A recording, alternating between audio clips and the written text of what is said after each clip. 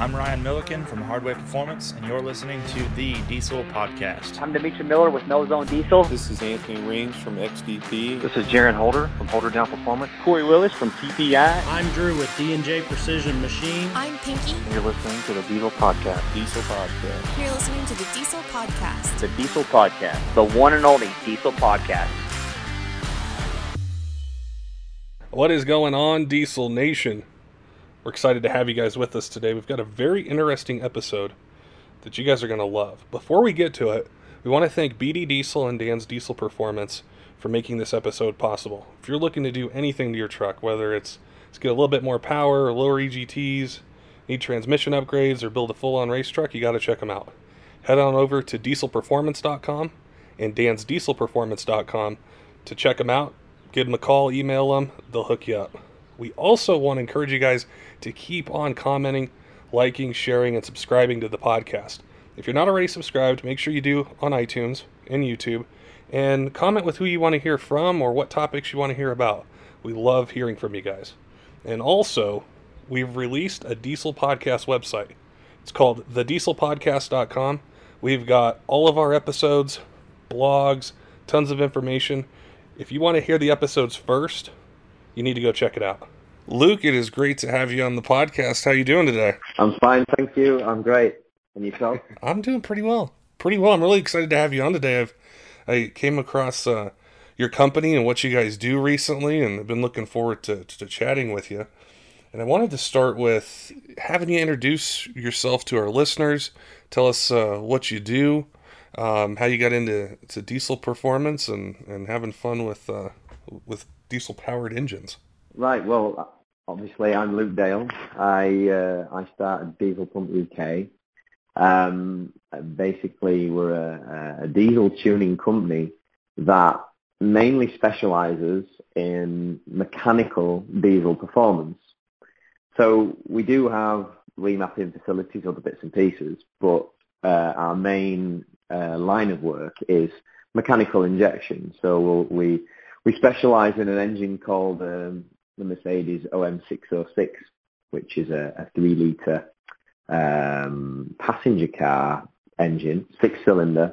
It's like a baby 5.9 Cummins, 12 valve. Okay. You call them 12 valve, don't you? Over here in England, we know it as a B series. So everybody calls it the B series Cummins. But yeah, it's kind of like a baby version of that, but with kind of more of a mixture of like a 2JZ petrol. So it's kind of a high revving, strong but mechanical engine. But the other strange twist about it is the engine's actually an IDI. It's indirect injection. Okay. And most of the diesel world kind of think of IDIs as the underperformers, as an engine that's not usually doesn't lend itself very well to tuning. But in this particular application, it really does. It really, really does. Obviously, with the IDI, you can get that slightly quieter, smoother idle and all the rest of it. But also, we can get the high performance out of it as well. And a lot of people are transplanting these engines into things. Putting them into anything from cars like BMWs and like I put mine in an American muscle car. We're putting them in. I put one in an F250, which obviously is is a lot smaller than what it should have had. And I took a 6.9 IDI out of it and put one of these engines in. We're putting them in all different things. They're great little high revving, high performance, but so strong. They'll really, really take some pain, which is fantastic. How popular is it to swap engines into vehicles in England or in Europe or in that performance world? Well, probably to the average individual, not that popular, but to me, extremely popular because that's basically what I specialize in doing. Obviously, we make adapter kits to put these engines into like lots of different things. So conversions is very popular. G-Wagons, Mercedes G-Wagons, the 4x4s, that you see on the Kardashians and all that kind of thing. They're basically quite popular for putting these engines into because they're high performance. And a lot of the original Mercedes G-Wagons, they were really underpowered. They had something called a Mercedes 617 engine, which was all iron, 5-cylinder, 3-litre, and I dynoed lots of them in standard form. And if they make 50 to 55 horsepower at the wheels, then you've got a good one on your hands. So you can imagine in a 2.5 or 3 ton Mercedes G-Wagon, it's a bit of a struggle to get them up to speed. So that's why we convert a lot of those. But there's lots of people doing less brand specific stuff, putting them into, like I said, BMWs and other brands, Fords and all sorts of things. So they're in your shop. You guys are able to make all those adapter kits and basically take that engine, fabricate everything that you guys need to be able to do that swap, or if it's an engine that's already in a vehicle, be able to fabricate what you guys need to get the performance out of it. Yeah, both of what you said. I mean, if somebody rings me with something that I've not done before, a vehicle that I've not converted before, then I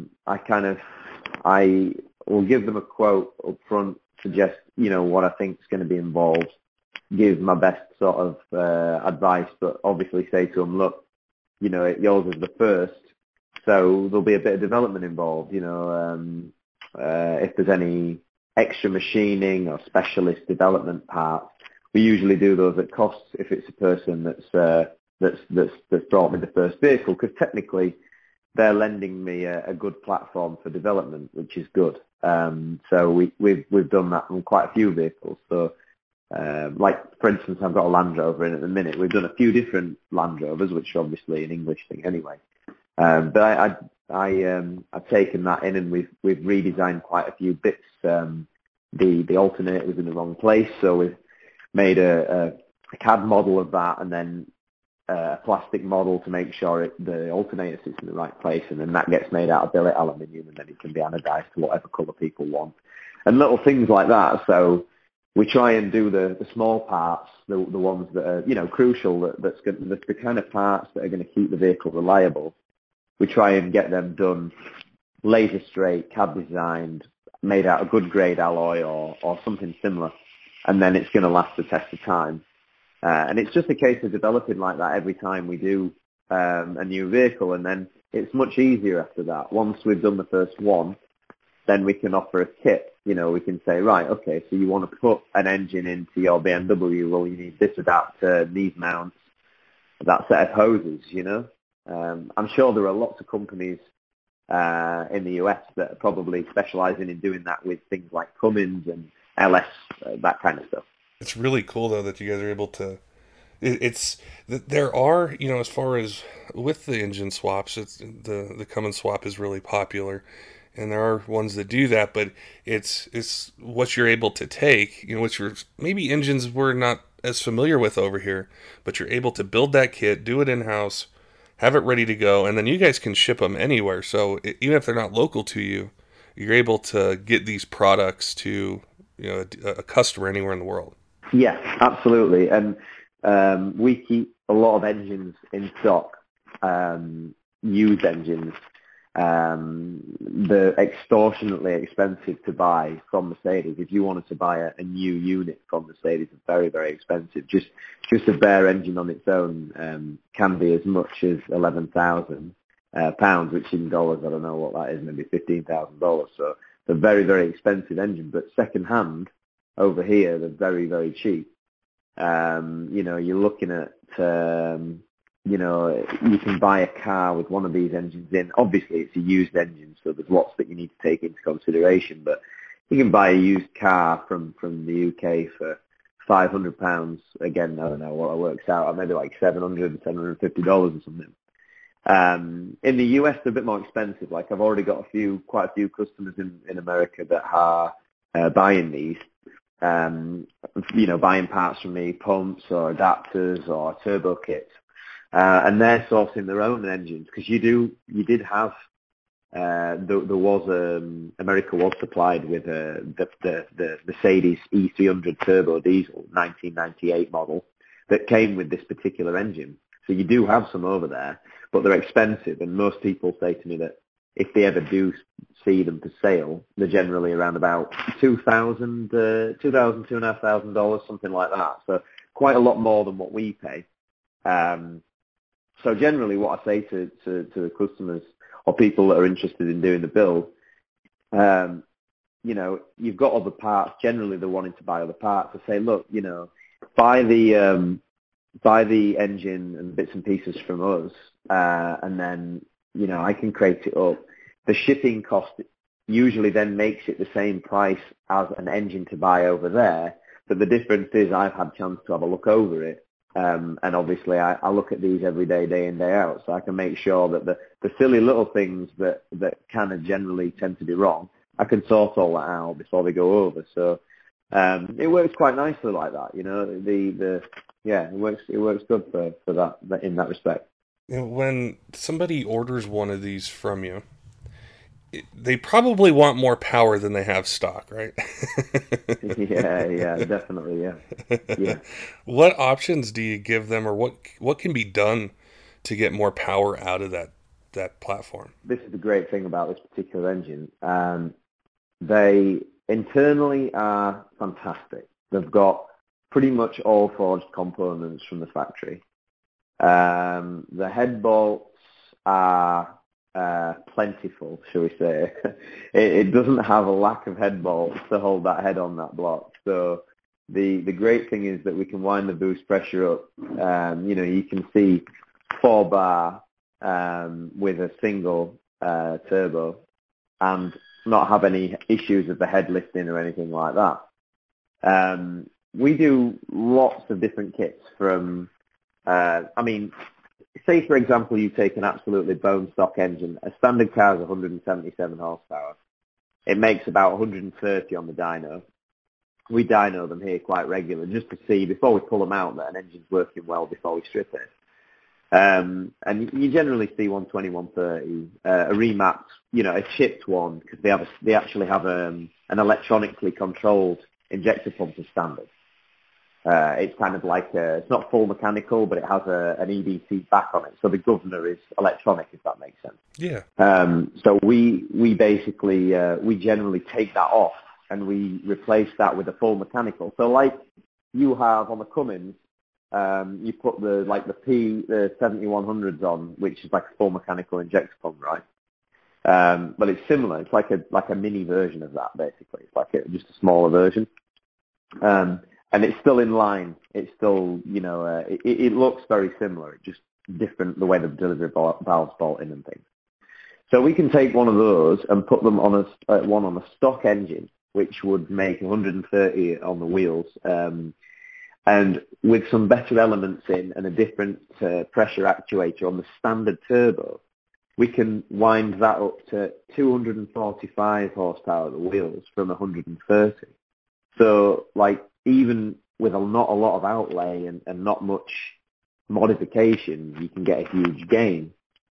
And that small turbo will make sort of around 400 pounds ton, which obviously for you guys, 400 pounds is not a big number, but we're dealing with just a 3-litre engine, so the revs, the RPMs there, and all the rest of it. But yeah, she's not quite as long stroke as the Cummins and the power strokes and all the rest of it. So basically, that's the first step. What I generally say to someone, if they've got say a G-Wagon or an American pickup or whatever they want to put it in, a big car or a big estate car or something, and they just want real fast response, spin up the tyres from the lights and all the rest of it, so stay with a stock turbo, use an actuator kit and use a mechanical pump, either a 6 mil or a 7.5 build, just one of the lower ends, and that'll be brilliant. And then we have a full range, which I'm not going to go through the full range because there's lots of different turbos that we do, and we'd be talking about turbos all day. But we go all the way up to another bolt-on kit, which is based around the S300 Borg Warner, And with that billet spec, we've seen I think it made 735 at the crank and 611 at the wheels. We've done a little bit more on a ball bearing turbo, but we had issues with the drive pressures that sheared off the turbine wheel. So yeah, reliably we're seeing 600 wheel horsepower, which is incredible out of a totally stock 3-litre engine. It's a lot of fun to be had for not a lot of modification, Oh yeah, no, it's incredible to think how much power potential that it has out of kind of a small package compared to what we're used to with a 5.9 or 6.7 or 6.6 Duramax or the old 7.3 Power Strokes, what it might be. It's hard to double the power out of them, and pretty much going to have a stock internal motor. Yes, yeah. Well, I mean, there are lots and lots of upgrades that you can do. There are internal upgrades that you can do, but generally, I mean, for the majority of my business that I've done so far, there's not very many people that tend to want to go beyond the stock internals. You end up with a vehicle that's small, lightweight, and so fast that people haven't seemed to have the real need to go further. And I, so far, as yet, haven't seen any actual dyno proof or any real figures or any videos of anybody making more wheel power than we have with a stock engine, with even a built engine. And that isn't me trying to stir people up. Like, I'm generally interested in what everybody's capable of, and I always like to push the envelope. And we would like to see one of these engines going up towards 1,000 one day, but like I say, business is busy with doing stuff that's not quite that extreme at this point. But we are constantly making products, to push the envelope and to go that bit further. And I'm sure that in the future we're going to be seeing that, like they did with the Supras and the Japanese sort of 3-litre inline sixes and things, where they're up to like 2,000 horse or whatever now. Oh. It's a similar sort of thing, but just like a more of an industrial, like a diesel version. Now, I had recently, I don't remember, I think it was Facebook. I saw a post you guys had about a build you guys did in-house with a charger, and I wanted to ask you about it, get the details. It was so cool. I was like, I need to know more about this car. Yeah, the Charger is my car. I've had it for a few years, and I've had a lot of American cars, like from way back. Like, I've had lots of different bits and pieces, and the Charger is kind of like the goal. I've kind of worked my way up to finally getting the Charger, from having all sorts of things like Coronet, and I've had Camaros and loads of different bits and pieces. And the Charger came up. A guy was selling it who'd owned it since 1991. He'd imported it from America in 91, and he'd had it, that whole length of time. I purchased it, and the interior kind of looked like what we see on American car restoration shows. So this doesn't tend to happen in the UK, but the dash was all kind of cracked, and the seats were all cracked, and the carpet had turned into what could only be described as like cornflakes. It was like the whole interior had dried out to the point where you could hoover it out, if that makes sense. Whereas that doesn't happen in the UK. Like, our cars rot away completely. You know what I mean? The interiors are perfect after 30 years because everything stays damp, but usually the exteriors are completely destroyed. But so anyway, the first job was obviously I did the interior, I got that sorted and a few bits and pieces, but I never got it reinstalled. And it had a 318 in it, small block, Mopar, the standard engine that it came with from the factory, a 318 with a 3-speed. And it wasn't very fast, it wasn't very exciting, but it was a Charger, and that's what I kind of always wanted, so I was really suited with it. Anyway, well, I don't know if you've ever heard of I'm sure you will have heard, a show called Roadkill. And, Yeah. You know, they're on, various channels, whatever. Well, I often watch that because the thing with Roadkill, one of the great things about watching it for me is the scenery. You know, it feels like I'm getting a guided tour of your country, and it's interesting. It's really interesting because you've got so many different, like, varieties of weather and such a wide spectrum of cars and great road trips.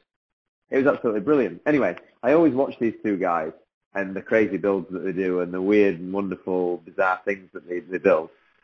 Anyway, they announced that they were coming to England. And I basically sent an email to their production people or whatever saying, we've got a massive yard outside where we work. If you're interested in coming here, then by all means, I'm sure we could arrange it. Anyway, I never heard anything back. And they ended up going to EBC, which is a brake pad manufacturer in the UK, and they held the event there. But we entered the car, the Charger, in the show as a diesel-converted Dodge Charger.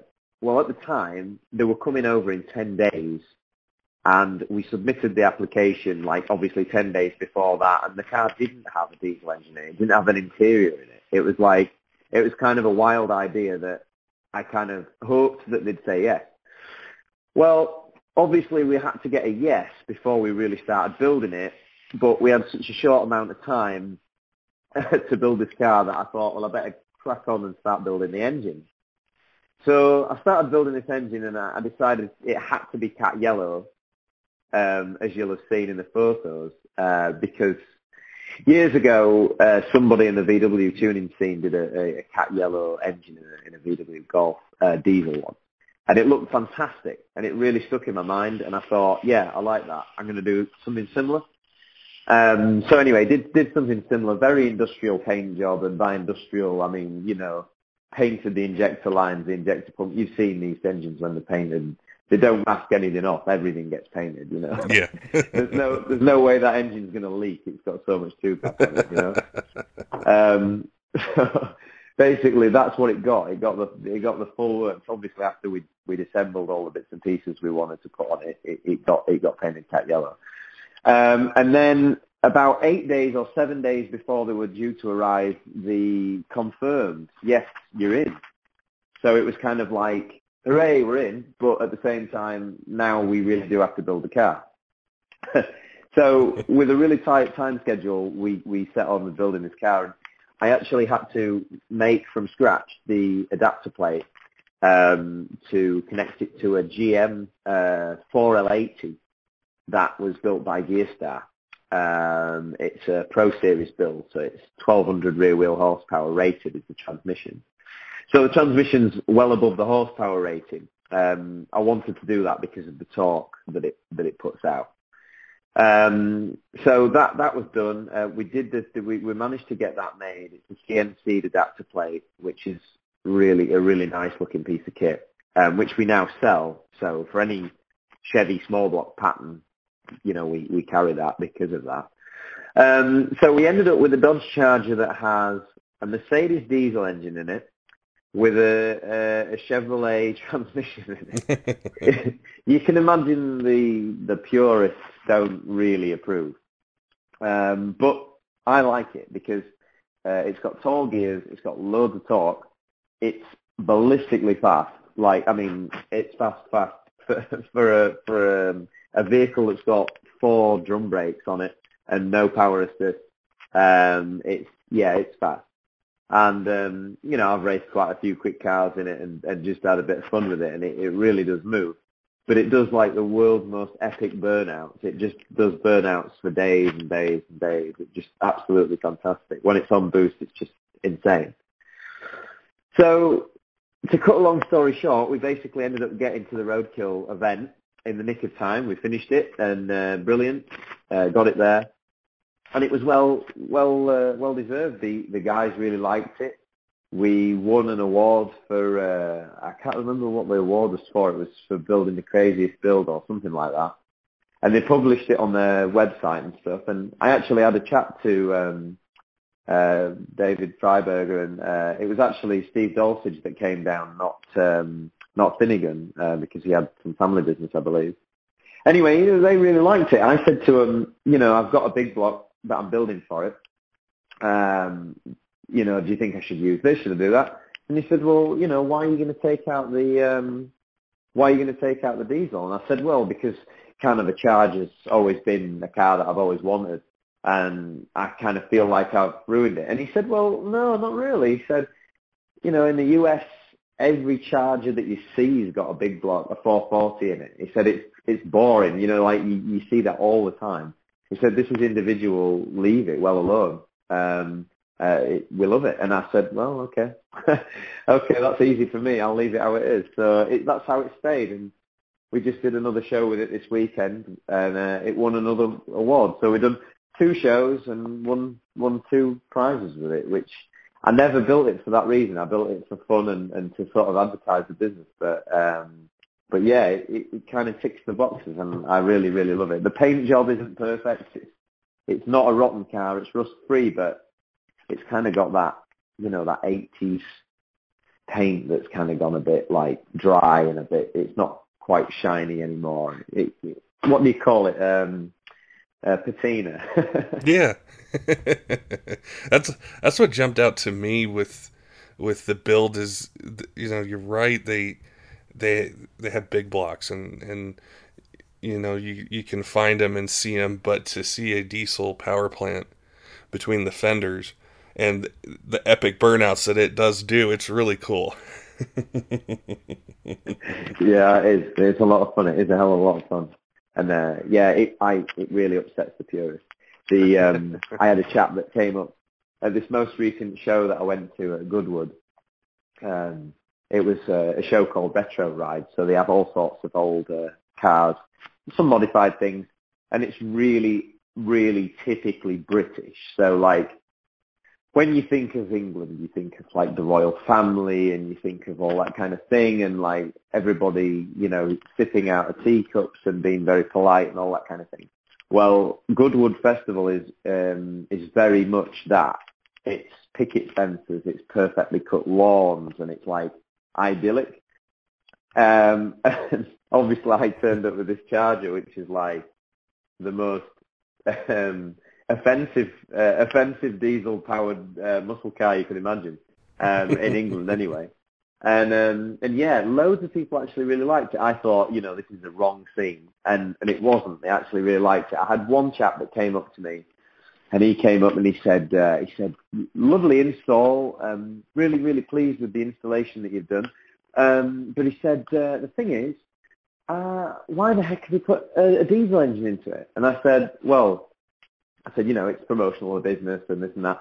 And he said, but you do realise that diesel is ruining the environment. And I said, well, that's really your opinion. And I said, I think that technically, if you wanted to go down that road, you could say that all engines are ruining the environment. You put a DPF on a diesel engine, all it's doing is catching the diesel particulates to be thrown into a landfill in the ground at a later stage. It's not making it go away. Anyway, you can't get into conversation with these guys. They know better, and you just have to kind of say, okay, thank you very much, and off they go. But you get it everywhere you go. You get these purists that, for some strange reason in England, they're on a bit of a power trip at the minute to kind of rid the country of diesels, and they're making it more difficult to have diesels.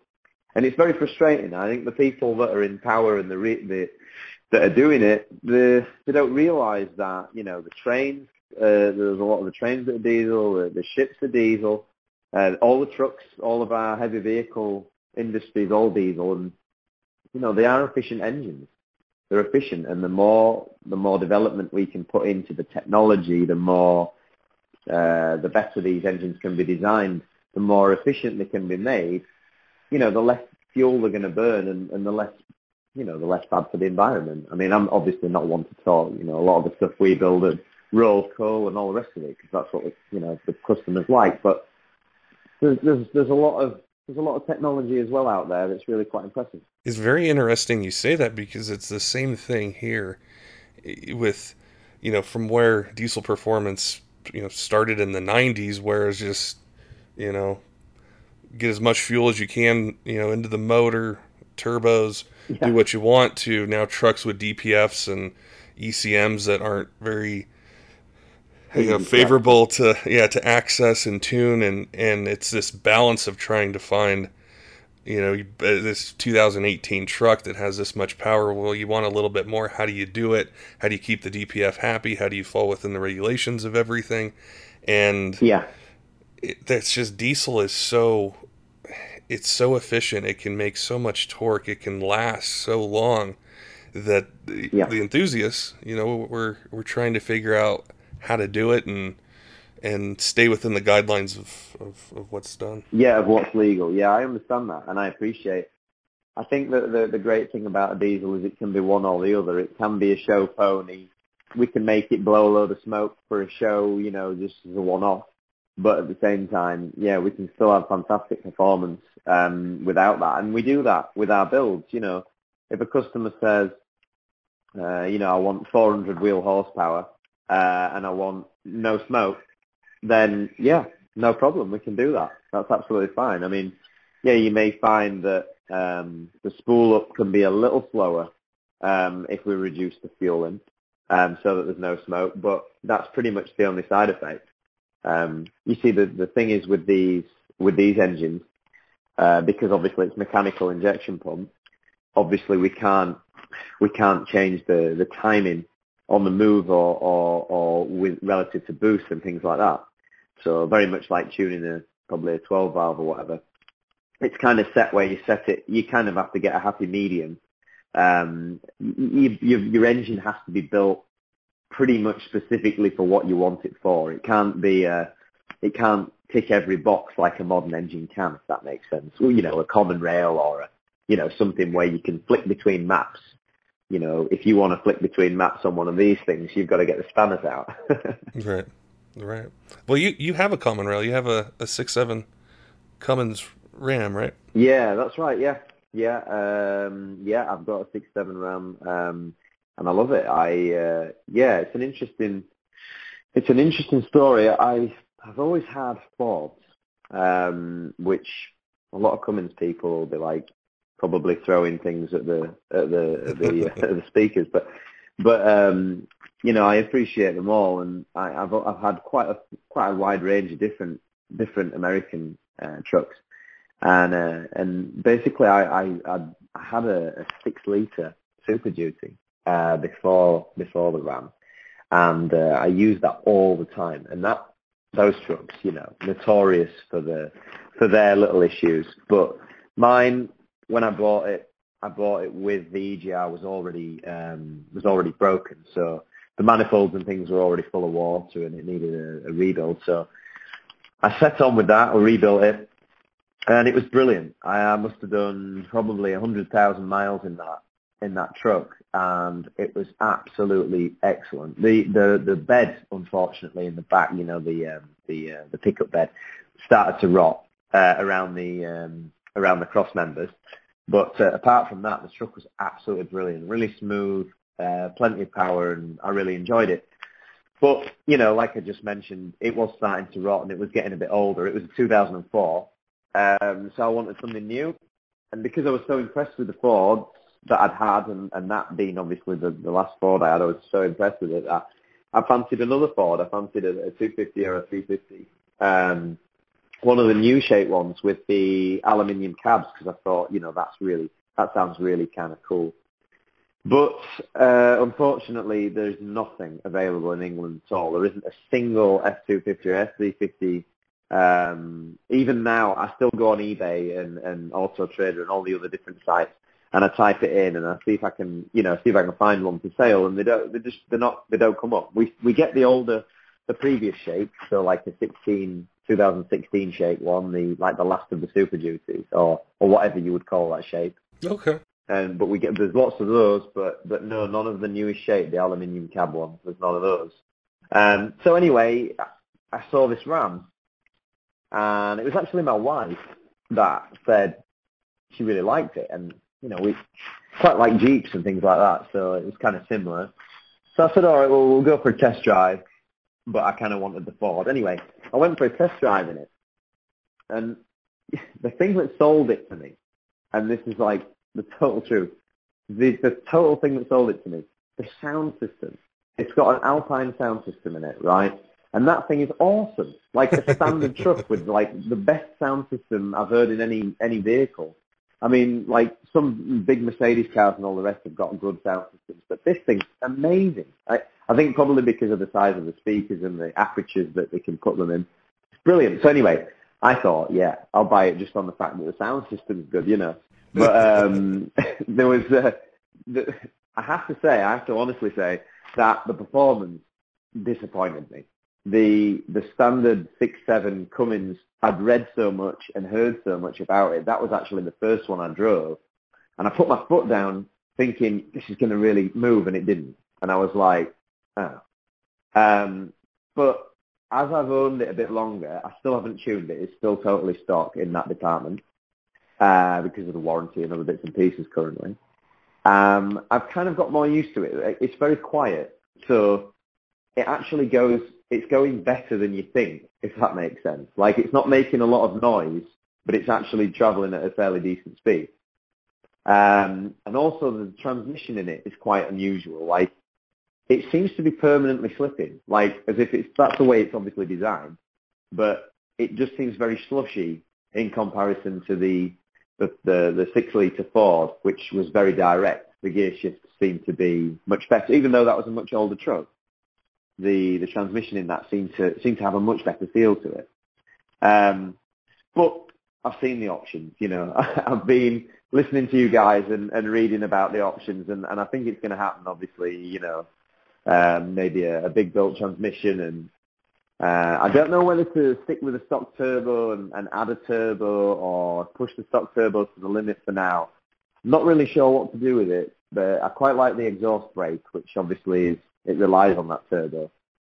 So I'm kind of like thinking it's probably going to be best to leave that if I can.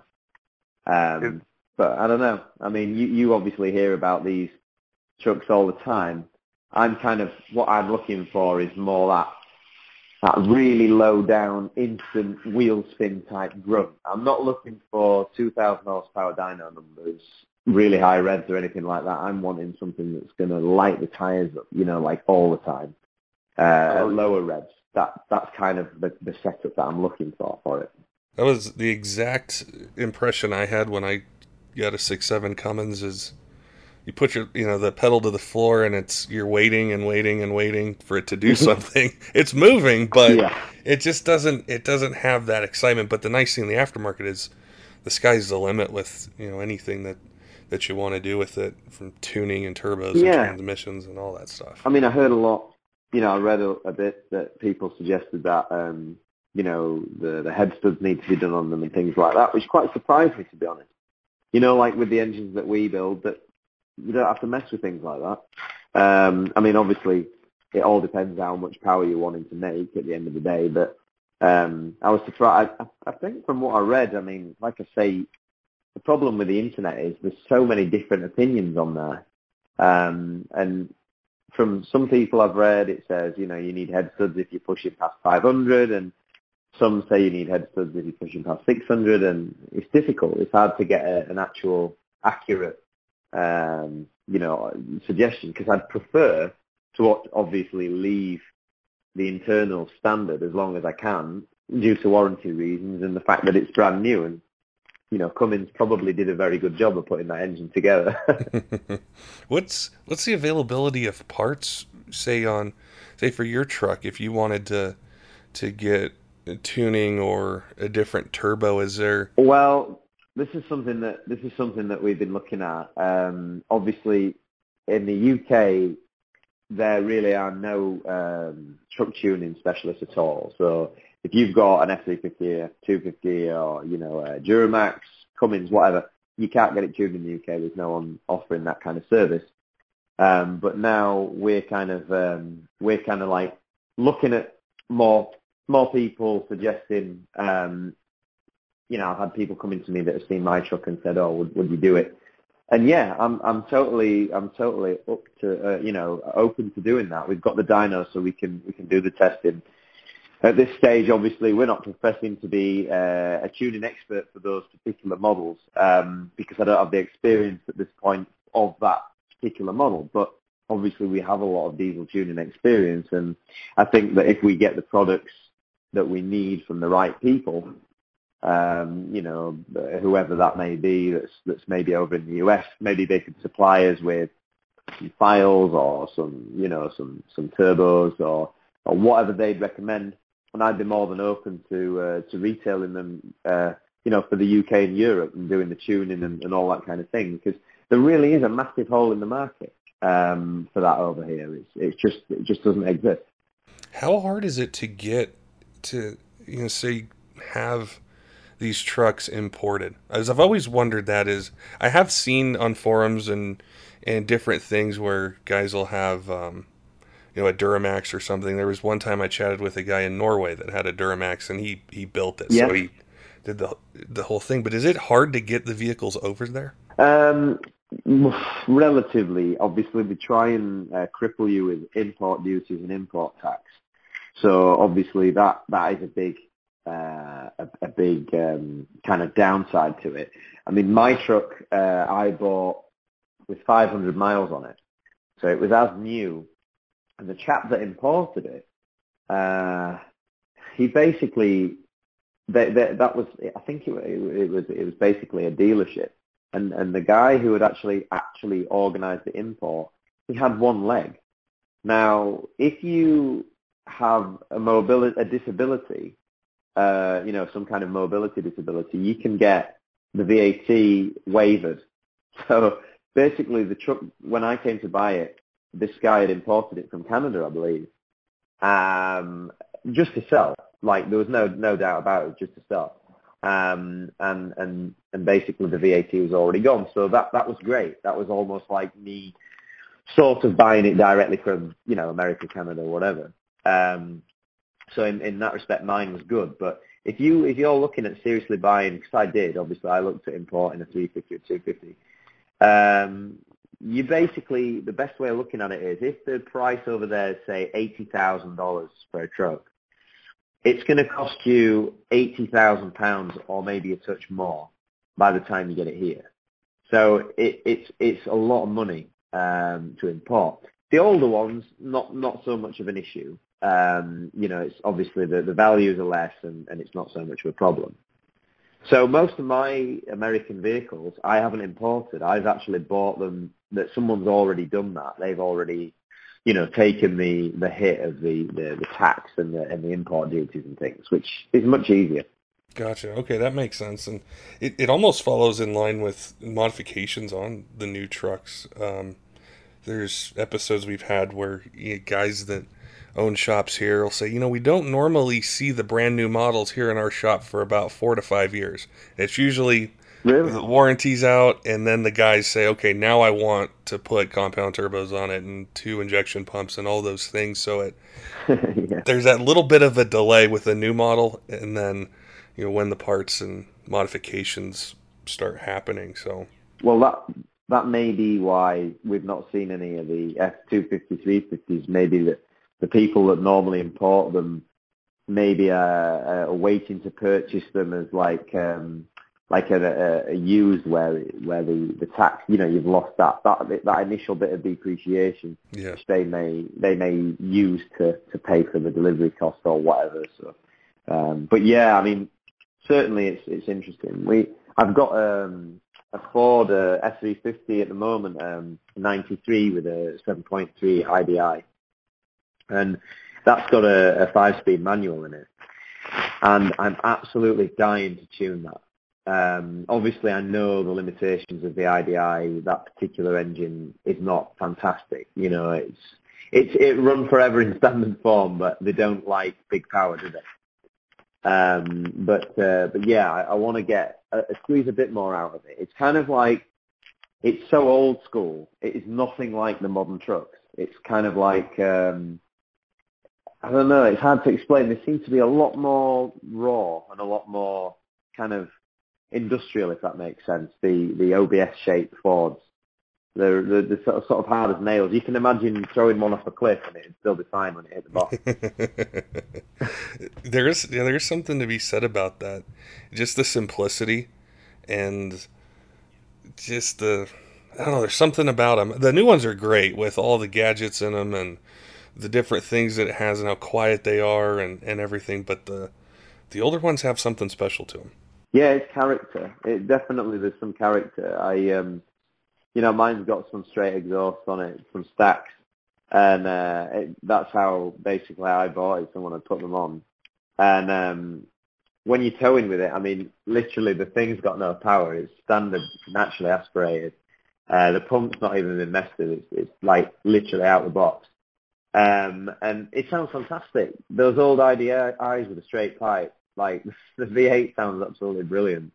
And I kind of worried. I thought, when I stick a big turbo on this, I'm going to lose a bit of that sound, like a silencer. And that's kind of like concerning me. I'm thinking, I don't want to lose any of that sound. It sounds fantastic. So I do love that truck. It's got a heck of a lot of character. And I find myself, I'm always justifying it to myself. I kind of say, well, I'm going to take the Ford because I don't want to put too many miles on the new truck. I want to take the old Ford. And in reality, I'm just saying that. The actual truth is I actually really enjoy driving it. It's like, it's old, it's strange, but I don't know. The stick shift and everything, it's kind of like very Chucky truck. Now, for our listeners out there that want to see your Charger build, want to know what you're doing in the shop and everything, what is the best way for our listeners to find you and stay updated?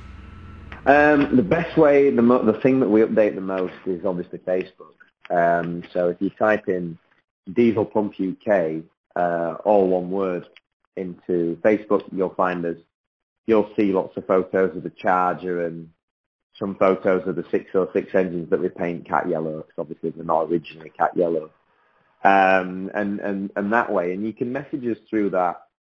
You can also email me. You can email me through the website. The website is www.dieselpumpuk.com, and there's all sorts of contact information on there. And yeah, don't be afraid to ask questions. I've always got my phone on me at some point. Outside of hours, I'm texting away people and saying, yeah, you need that fuel pump, you need this, you need that.